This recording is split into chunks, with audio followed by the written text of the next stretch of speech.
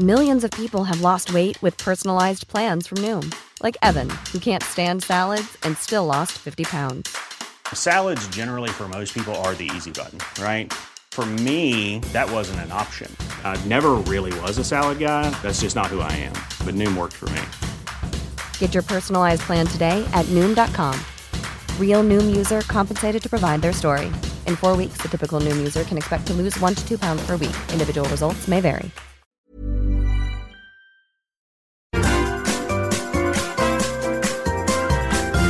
You are listening to the Mother of All Talk Shows podcast with George Galloway. You didn't think I was going to broadcast the whole show wearing sunglasses, did you? That was just a gag. To make the point that this will be a short, sharp show, and that will continue over the next few weeks, and will be supplemented by my Wednesday evening, 10 p.m. London time, Galloway show. That's no-budget television. This is next to no-budget television. But on October the 12th, we'll be returning with full length, all singing, all dancing, 2 Mother of All Talk shows a week, one on a Sunday at 7 p.m. UK time, one on a Wednesday at 10 p.m. So make a note, make a date with me for October. Now, there are tumultuous events unfolding across the world. In Sri Lanka, hundreds of thousands of people stormed the presidential palace. It's a scene that keeps tyrants and potentates awake at nights. It's been the nightmare of every dictatorial, authoritarian ruler in all history. Because once the people move in such numbers, then not only will your security forces not be prepared to fire on them, but if they did fire on them, it would make no difference, because no magazine contains that many bullets, and as soon as the magazine was dry, the people would pull the soldiers limb from limb. It's exactly the kind of revolution, the mass movement of millions of people that saw the overthrow of the Shah of Persia in 1979, when the masses, under the influence of the Ayatollah Khomeini, finally moved after decades of dictatorship. The Shah was all-powerful. His secret police, the SAVAK, were the most feared in the entire Middle East, North African area, although there was hot competition for that title. But the last straw, no one can tell when the last straw has been laden on the camel's back. If you could tell, you wouldn't laid it on the camel's back. But you can't tell if that last straw was the one that broke the camel's back. And the Shah of Persia ended his life fleeing in ignominy, and so has the president and the prime minister of Sri Lanka. We covered this just a couple of weeks ago. You should look back the interview, which foretold with uncanny accuracy exactly what transpired this week. The president has fled on board a naval ship. The airport was chock full of the bag carriers of the administration, fleeing for their private jets, trying to get on the last commercial flights out of Colombo. The Prime Minister stepped down, but that didn't stop the crowd from burning down the Prime Minister's house. In the presidential palace, the masses, the people, were taking a dip in the president's swimming pool. Well, it was their swimming pool after all. They were taking pictures of themselves, lounging in the sumptuous accommodation, until then occupied by the president of Sri Lanka, who ran a family business.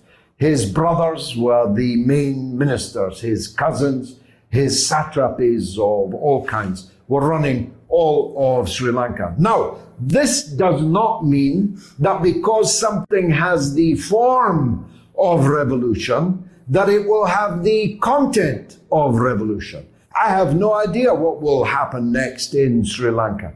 In Iran, there was a leader, and he had a clear program, and he had millions behind it. And that's why all these decades later, the Islamic Revolution of Iran still stands. I'm unaware of any putative leader or any program in Sri Lanka. So it may very well be that the country will continue to spiral downwards and will not be able to be saved. The Prime Minister already declared the country to be a failed state and bankrupt, as indeed he might.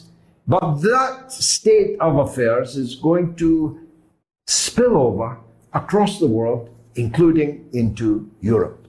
Right this day, in Tirana, in Albania, hundreds of thousands of people are on the march. They are determined to bring down the regime, a neoliberal regime beholden to the European Union and all of its works. We'll be coming on to some of those works later. Beholden to the International Monetary Fund and to the World Bank, destroying the livelihoods of the people of Albania, and they are determined to bring down the regime. The people in Bulgaria have already brought down their regime. Draghi, the Prime Minister of Italy, had to flee Madrid and the NATO summit this week to return to Italy, where Italian farmers in the vanguard, but joined by students and workers of all kinds, have begun to demand the fall of another Blairite EU regime. And Draghi is going to be dragged off the political scene very soon. And Rutte is headed down the shooter in the Netherlands, which is one of the most interesting cases in point. My good wife was born and raised and educated in the Netherlands. It happens, therefore, that I know a fair bit about that country and its government. If Tony Blair had a Dutch brother, it would be Mark Rutte, achingly politically correct on all of the culture war issues, never gets his pronouns wrong, wears the rainbow when necessary, adds the black to the rainbow, adds the PTQP, question mark. He does everything that you would expect a Blairite to do. He takes the knee. But when the neoliberal economic policy that he pursues, the slavish obeisance to Brussels and the European Union, comes under challenge, well, they shoot farmers in the Netherlands, don't they? Imagine that. A liberal, centrist, Blairite Prime Minister turned the guns of his security forces onto the farmers. But it hasn't worked. You see, it's that last straw on the camel's back again. Farmers everywhere are tired of the green orthodoxy that is putting farming out of business, putting meat beyond the pale, accusing farting cows of courting catastrophe in the environment in the world, when the United States military has a bigger carbon footprint than the next 8 countries in the world put together. Just think about that.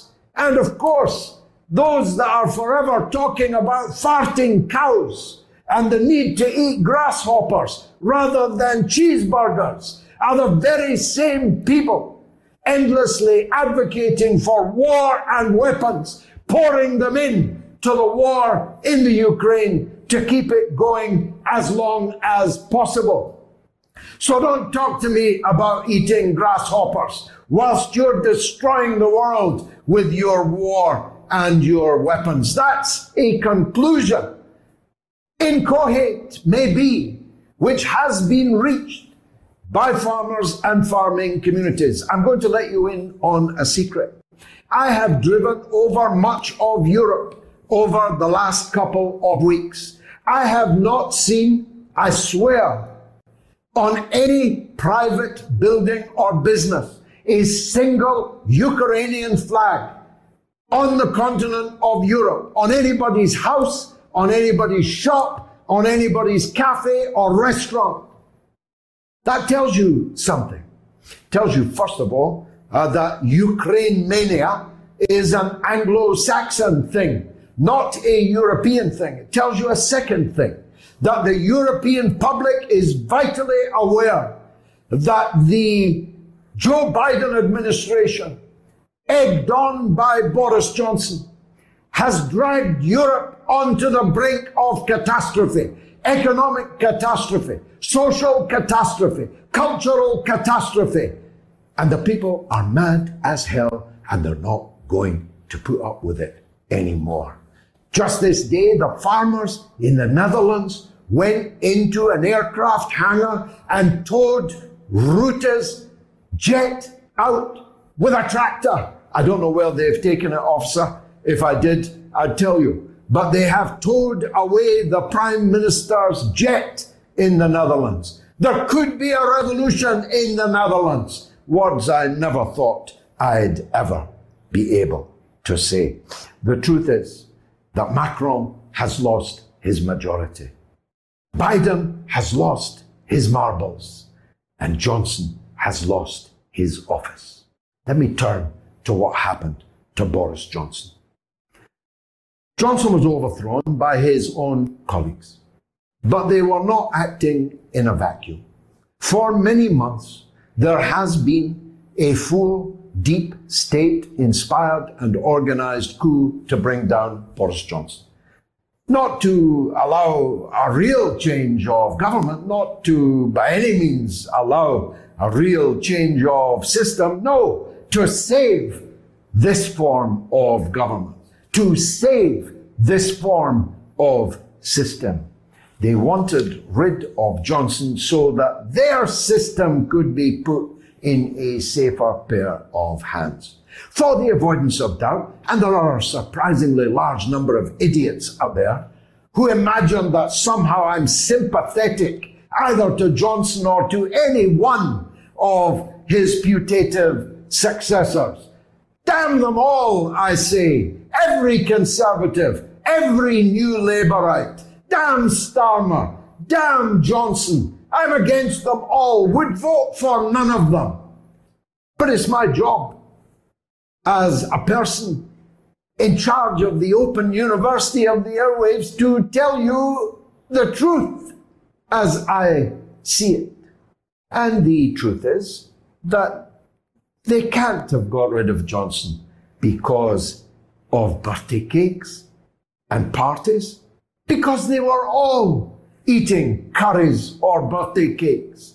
They were all drinking beer or champagne. Keir Starmer did exactly what Boris Johnson did and Rishi Sunak did. They got fined for it. He didn't. He didn't because the power in the country is determined that Tweedledee might be needed if Tweedledum doesn't work. Plan B if Plan A doesn't work.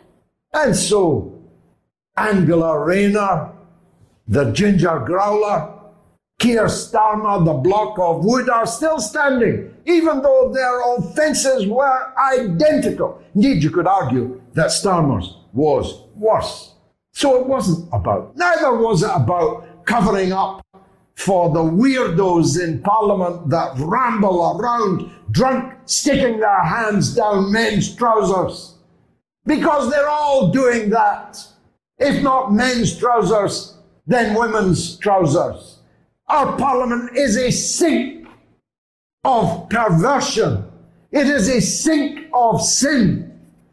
Even members of the cabinet, even people running to be the Prime Minister, are presently, or at least until very recently, were committing adultery, cheating on their husbands or wives. So it's not about Pincher or Pincham, because that's always been going on. I sat in a Parliament where Stephen Milligan, formerly of the BBC and The Economist, became a Conservative MP before being found dead in women's underwear with a ligature around his neck and an orange stuffed in his mouth. And that was nearly 25 years ago. So it's not because Pinchot was staggering around in Clubland, unable to say his name and fondling young men who had no interest in his advances. The chief whip of the SNP has already been found guilty of doing exactly the same thing. The SNP reappointed him as their chief whip years after, knowing exactly what he was. Parliament is full of weirdos. Trust me, I've even had some of their hands on my knee. You can see it on YouTube. I've just been talking about it. That's not why they got rid of Johnson. They got rid of Johnson because they want to replace him with Rishi Sunak, the richest man in Christendom. I say Christendom, he's not a Christian, but he lives in Christendom. And he's the richest man in Christendom, at least so far as British politics is concerned, not just because he is himself a multi-millionaire, but because he had the very, very savvy sense to fall in love and marry an heiress to several billion pounds. So he doesn't need to be in public office. You won't probably catch him fiddling his expenses, although his wife was fiddling her taxes. She was registered as a non-domiciled in Britain, whilst her husband was the Chancellor of the Exchequer of Great Britain, charged with the responsibility of bringing taxes in. His own wife had her billions parked offshore so that she would not have to pay tax on them. Why do they want Rishi Sunak? Because they want Britain back in the European Union. Not necessarily as a all-singing, all-dancing member of the European Union, not even necessarily de jure back in the single market, but they want to bring us close to the single market. They want to realign us with the single market. They want to reverse Brexit. And as Michael Heseltine told anyone that was listening on the television all week, no Boris, no Brexit. They think. Although if they try to do that, they will unleash the same kind of potentially ungovernable forces in Britain that Mark Rutte has unleashed in the Netherlands, that have been unleashed in Bulgaria, in Tirana, Albania, who knows, even in Sri Lanka. I think that Rishi Sunak is the man to beat. He has many opponents, 9 at the last count. One of them, surprisingly, had to pull out Ben Wallace, the Great War leader, 4'11", talking about President Putin having small man syndrome, talk about living in a glass house and throwing stones. Ben Wallace was the bookie's favorite because of his good war in the Ukraine, a war we are not in, by the way. But he had a good war. And more MPs were backing him than were backing any other, but he has had to pull out, having consulted his family and friends. That leaves a short list of 9. Weirdos, comic singers, and serious players. Let me deal with Jeremy Hunt first. Hunt is the most naked of the undo Brexit candidates. Hunt, who left our health service in such a parlous state that it virtually collapsed with the coronavirus pandemic. Hunt, with his Chinese wife, subject to all the pressures of the Chinese Communist Party. That's what they'll say. He'll be shot down in flames. He will not get into the final 2. And they'll blame it on China. They'll blame it on his poor wife, who is entirely blameless, I assure you. There are others that are just there for the ride, if you forgive the phrase. Just to canter down a furlong or two before dropping out, but show sufficient class and form that the next time they may be serious players. Badenoch is one of those. Braverman is another of those. They're not serious prime ministerial material, but they are talented, voluble, eloquent women of colour, which of course in today's zeitgeist speaks volumes.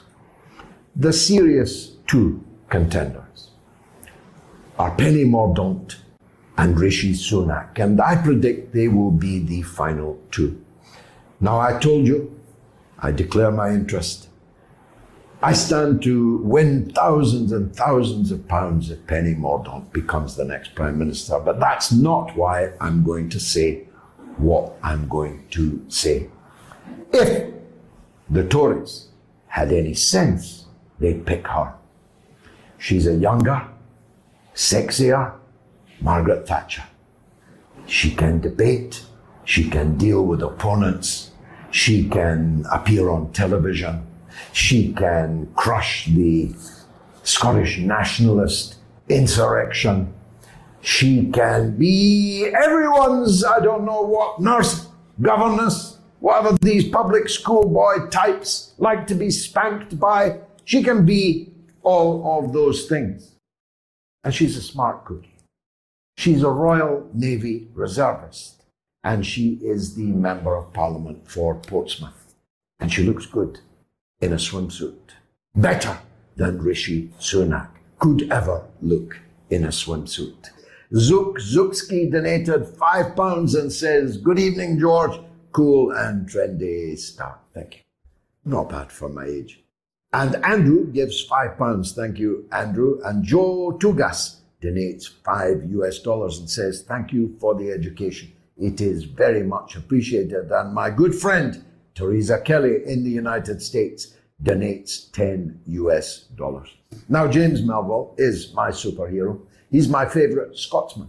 And he's become so over a considerable period, during which he has built a truly massive following, not just across Britain, but across the world, because of the perspicacity of his take on events. And I'm glad to say that James joins us now. James, welcome to the Mother of All. Good evening, George. I'm going to tax you this evening because I need your take on all of the things that I've discussed in my opening monologue, starting with the Netherlands.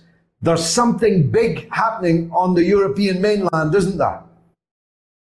There is. Not that it's reported much on the legacy media. I mean, it's like the truckers. That wasn't really reported on either.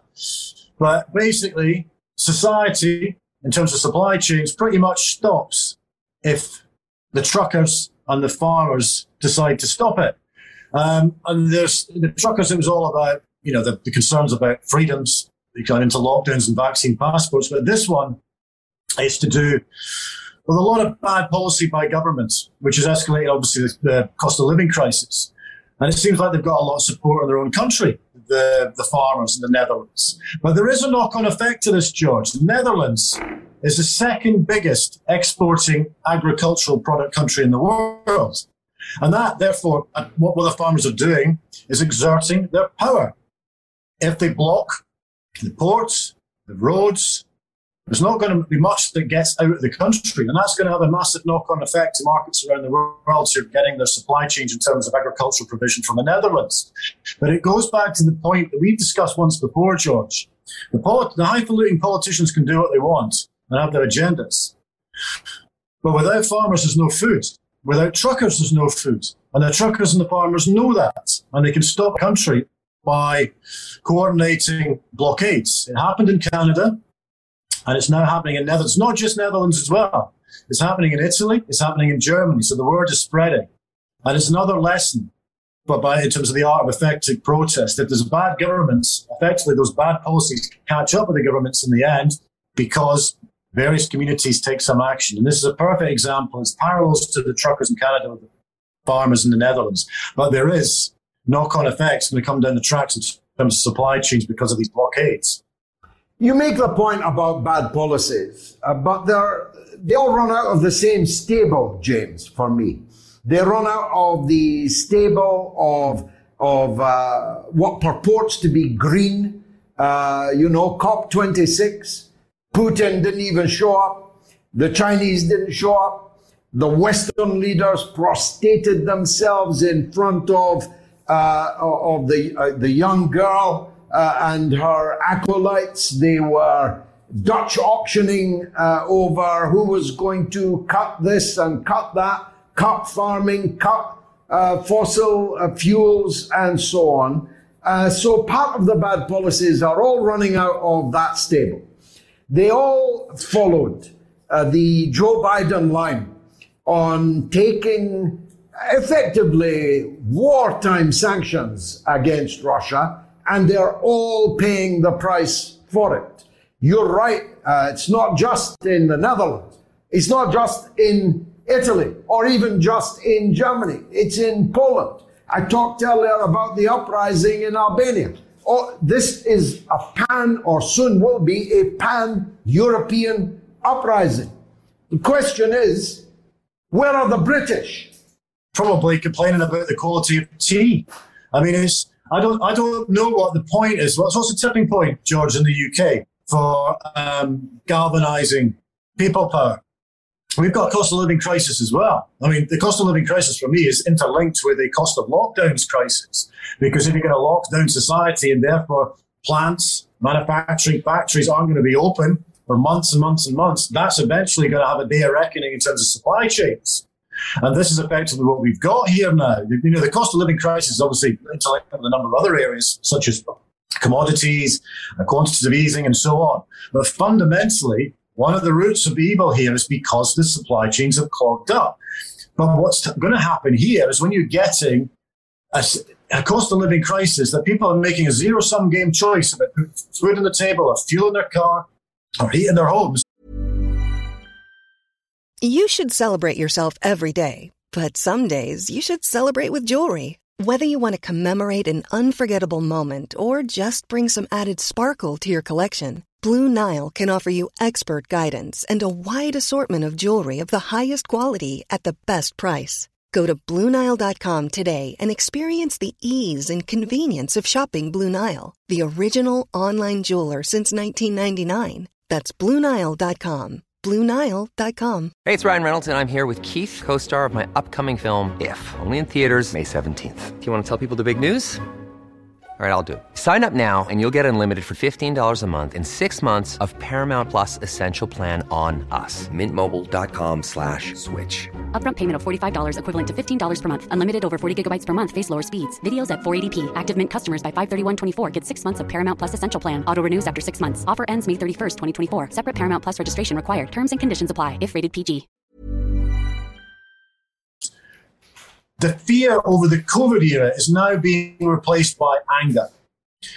We've gone through a 2-year cycle where governments have told us to basically know our place, whether you agree with the policies or not, but it did stoke up a lot of fear. But what's happened now is we're on the other side to an extent of COVID, and we're left with the collateral damage of the supply chain crisis. And when people are not putting food on the table and are not being able to put fuel in their car as easily as they could before because of the prices, then people, rightly so, are going to get angry and they're going to ask a lot of questions about what their governments are actually doing.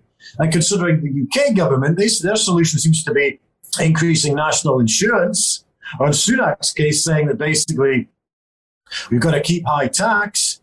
We're facing almost a new model of what we went through after the financial crash in 2008, 2009, where we then had a decade of appalling austerity that ripped the hearts out of our public services. This one is ripping the hearts out of people's day-to-day existence because of the cost of living. And that is going to affect almost every single person in the country. It already is. The only people who seem to be immune from it are a few highfalutin billionaires, bad actor corporates, a few bad actor technocrats, and inept politicians. Well, of course, some of them, maybe all of them, are in the cabinet, and some of them, maybe all of them, are running for prime minister. I've not had time to count the high net worth of the like of Zahawi and Sunak in particular, two of the richest men ever to enter Parliament. But it would be very substantial. I mean, between the two of them and Rishi's wife, we're talking many billions. And that's just at the dispatch box, at the starting post for this leadership election. Give me your reflections on the bringing down of Boris Johnson. You touched on it just before it came on. I am no fan of Boris Johnson.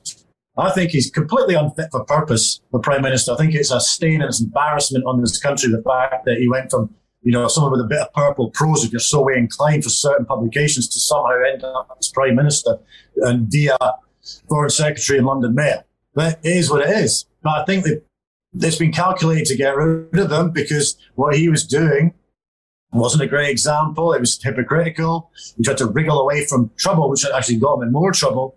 But our politicians all over the world have been hypocrites over, various forms of hospitality during the COVID period. We've seen it with Trudeau, we've seen it with Macron, we've seen it with Sturgeon, we've seen it with Starmer. But it was an opportunity to effectively pull up the drawbridge on Johnson. It did seem agenda-based, but I'm no fan of Johnson. But I'm also no fan of what might be coming down the tracks. You've got 9 candidates there that have... It feels now, George, that politics has turned into a game show. What we've got now is basically a leadership contest for the Tory party that is like the worst ever series of The Apprentice. There's not a single candidate there that you think is fit for purpose to be Prime Minister. There's no gravitas. They've got no vision for the future. At least, maybe I'm showing my age here, but in the 80s and the 90s, politicians from different sides of the fence who were genuine public servants, whether you agreed with them or not, and they certainly had an intellectual rigour to get on top of the brief and understand what they're talking about and convey what they're talking about in a way that people will learn and respect whether they agreed with that individual or not. Now, we've just basically got show business politics, but with no depth on it. And I look at those 9, and I agree with you. I think Sunak is the chosen one. I think Mordaunt probably will come into the top 2 as well, possibly Jeremy Hunt. But God help us if it's a playoff between Sunak and Hunt. I mean, it's 2 cheeks of the same backside, to kind of quote your old phrase. But there's nothing there.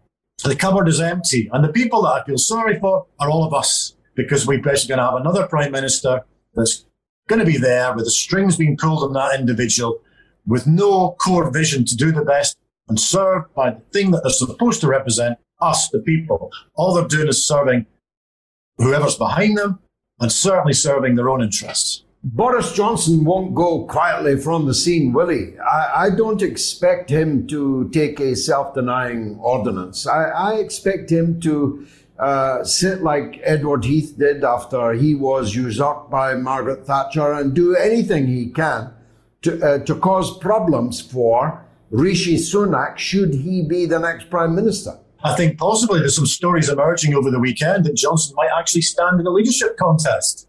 I mean, because there's a bit of buyer's remorse within the Tory party. And there's also, there might be some remorse within the Tory party members because they don't like the fact that basically their darling, beloved, great Brexiteer Boris has basically been ousted.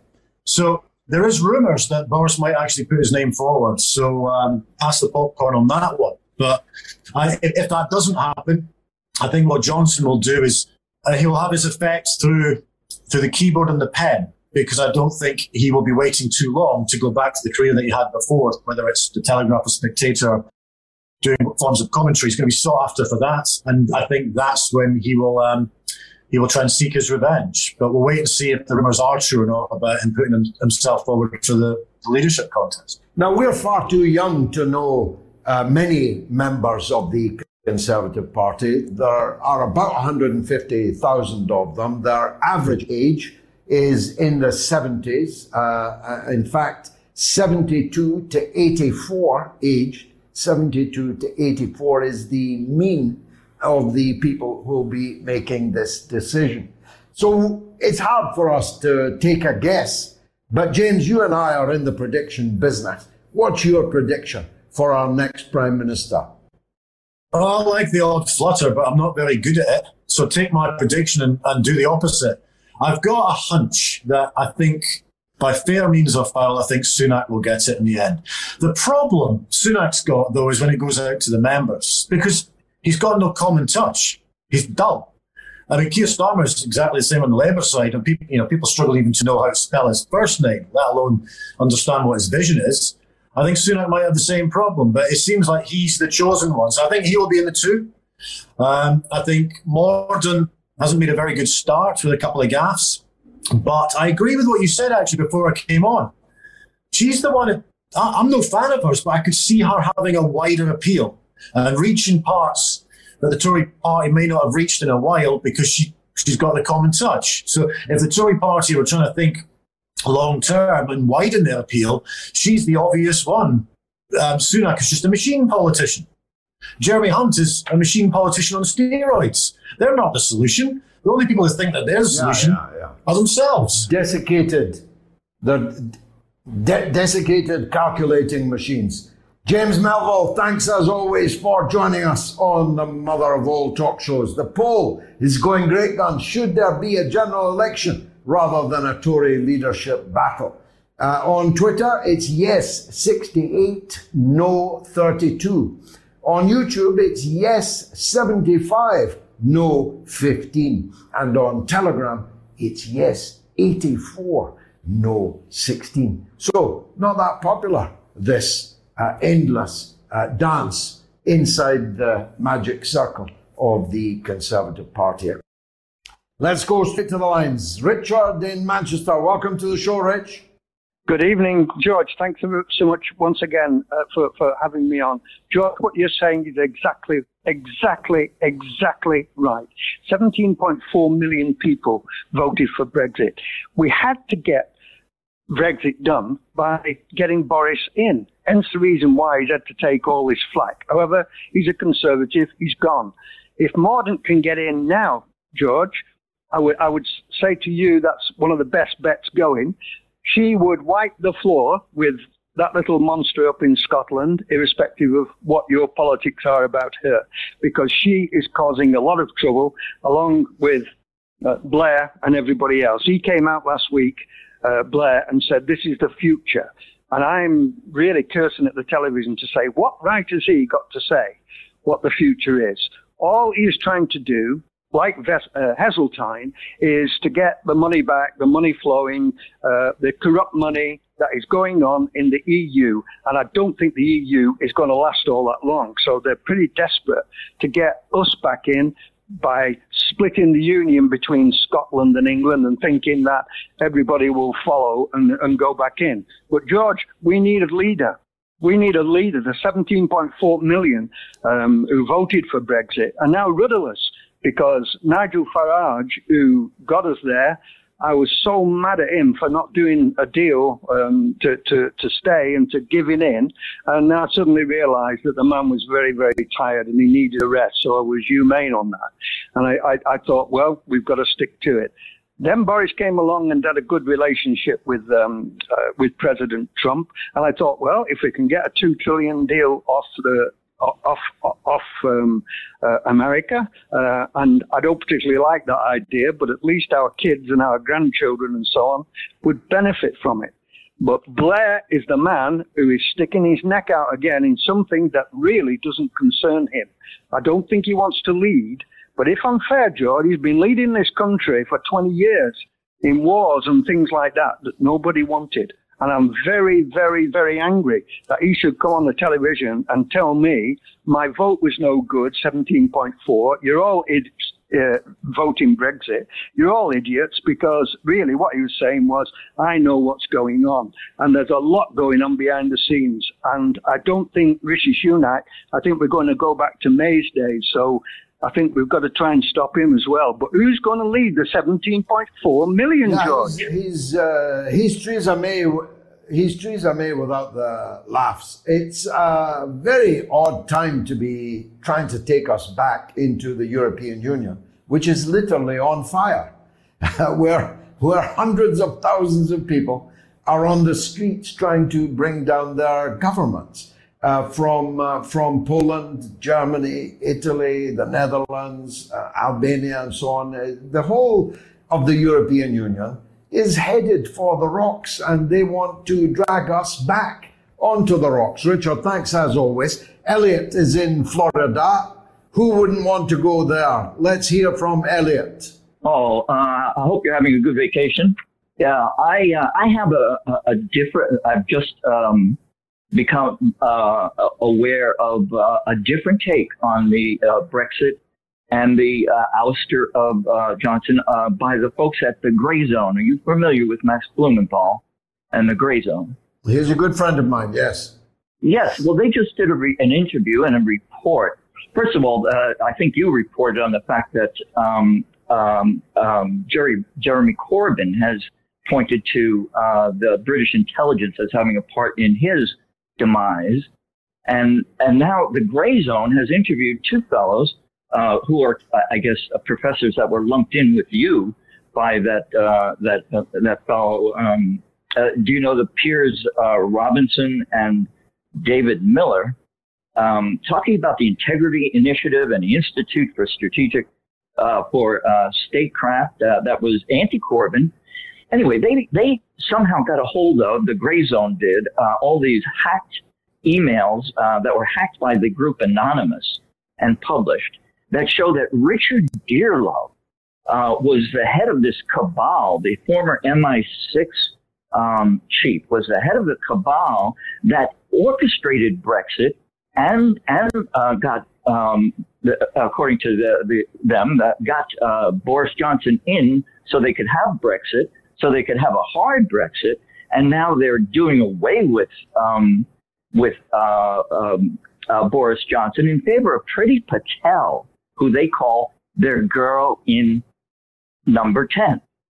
Now, I don't know if you've heard these reports or seen the Grey Zone report, and they did two reports, one with the interview and another on these emails. But if you do get a chance, I'd love to hear your comment on that analysis. Well, I have, of course, heard it and read it. Priti Patel is going nowhere. She's not a candidate for the leadership. She will not be retained in her current position by the next Prime Minister. I'm pretty sure of that. She'll move down the batting order.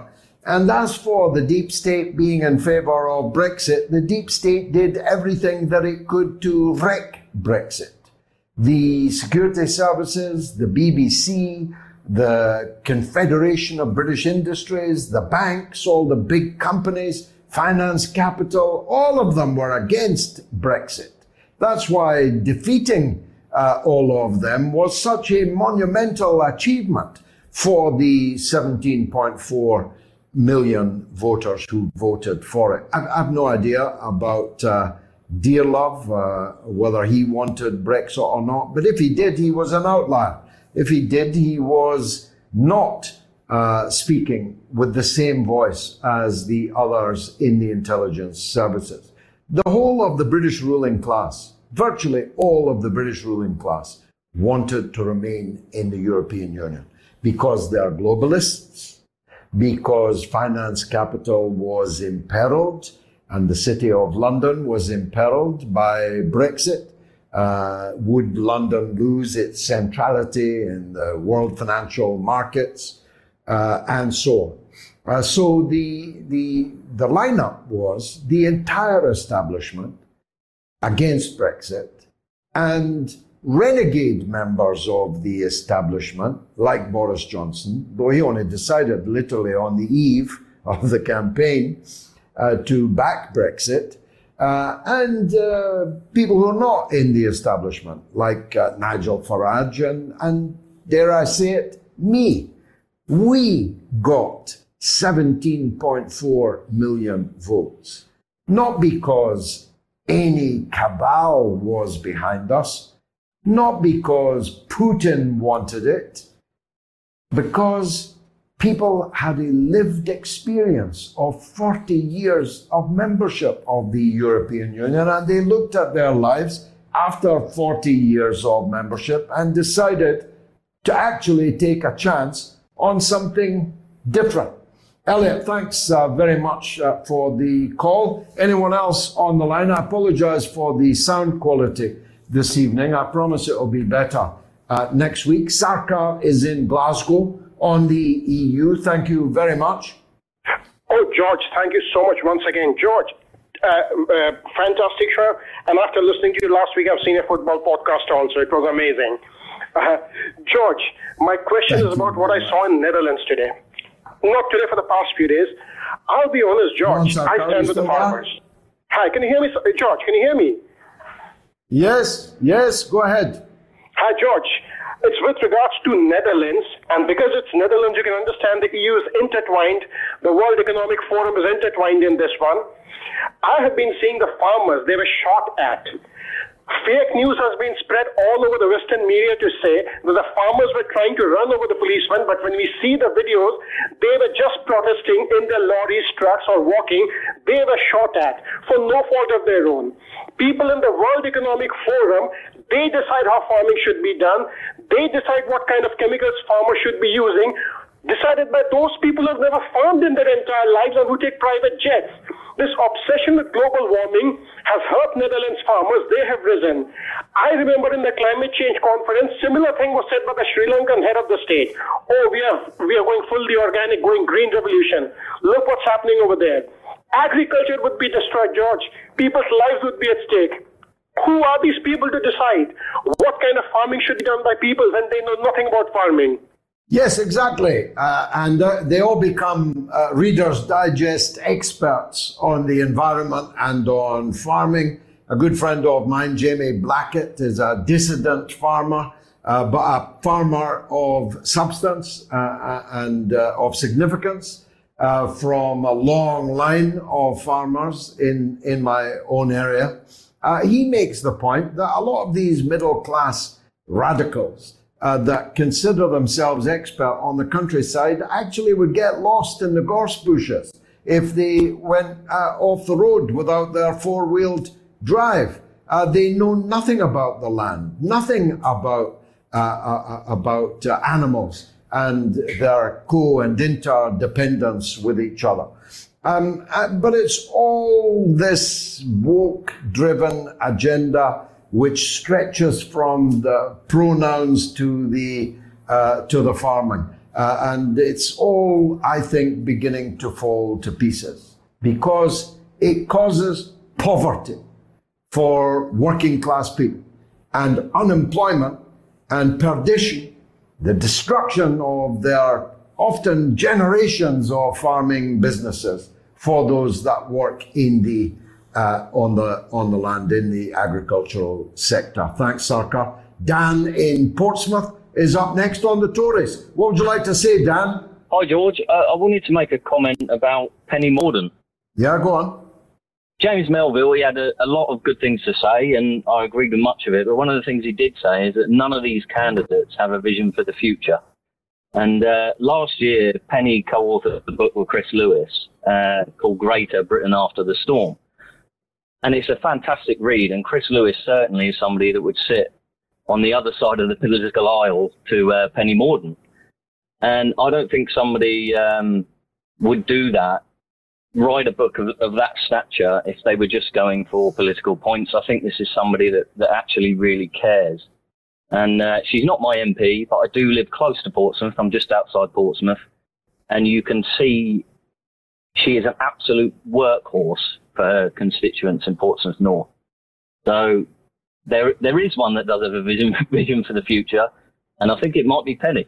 Well, you're entitled to that point of view. Of course, it's not a vision I would share, but you're right to point out that at least she has put pen to paper, and we can all judge her vision. We know the vision of Rishi Sunak already. We know the vision of Jeremy Hunt already.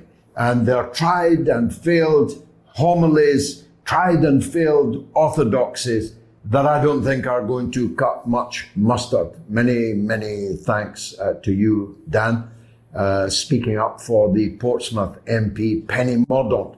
And a big thanks to all of you that have donated via the Super Chat tonight, including, in particular, Albert Sontag, who gave us $50 and says, how kind is this?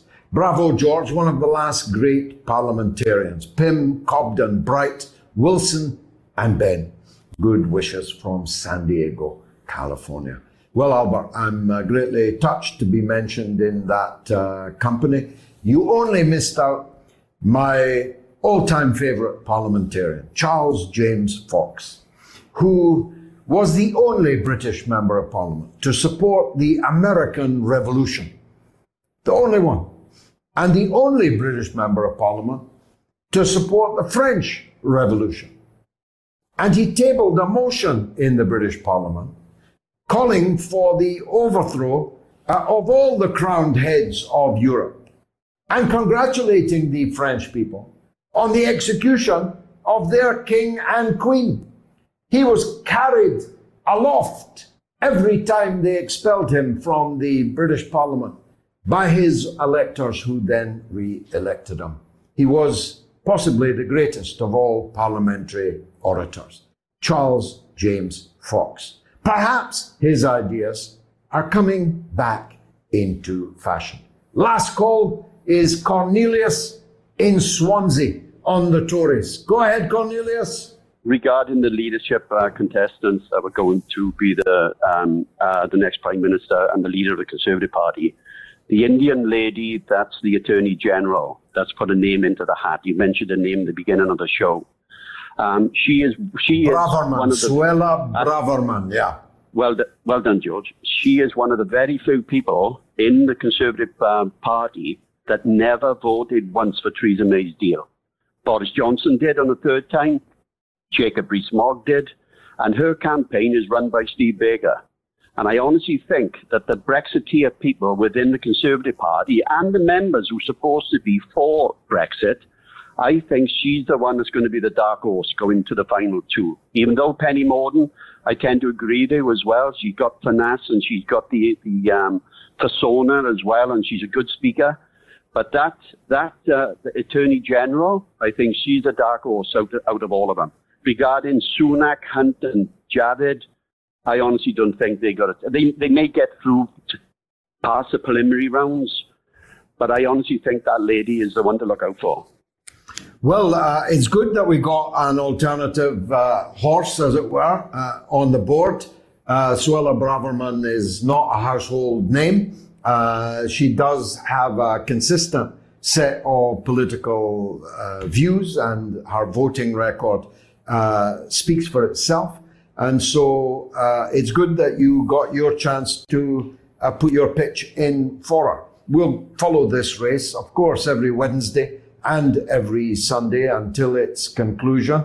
I, of course, have no horse myself in the race, except the one I had the perspicacity to back at the extraordinarily generous odds of 40-1 when most people couldn't pronounce her name. Sometimes I see a horse, back it, and it romps home. Maybe Penny Mordaunt will do the same. Now, thanks, Cornelius. Thanks for all of your calls. And thanks for Ian Puddock, who donated £44.99 from his gin business, I dare say. I don't drink, but if you're going to drink gin, drink Ian Puddock's gin, whatever it's called. £44.99. Thank you. God bless you, Ian. Thanks for all your support. Join me 10 p.m. London time on Wednesday for the Galloway Show. There'll be much more where this came from. Have a good night. Even when we're on a budget, we still deserve nice things. Quince is a place to scoop up stunning high-end goods for 50 to 80% less than similar brands. They have buttery soft cashmere sweaters starting at $50, luxurious Italian leather bags, and so much more. Plus, Quince only works with factories that use safe, ethical, and responsible manufacturing. Get the high-end goods you'll love without the high price tag with Quince. Go to quince.com/style for free shipping and 365-day returns.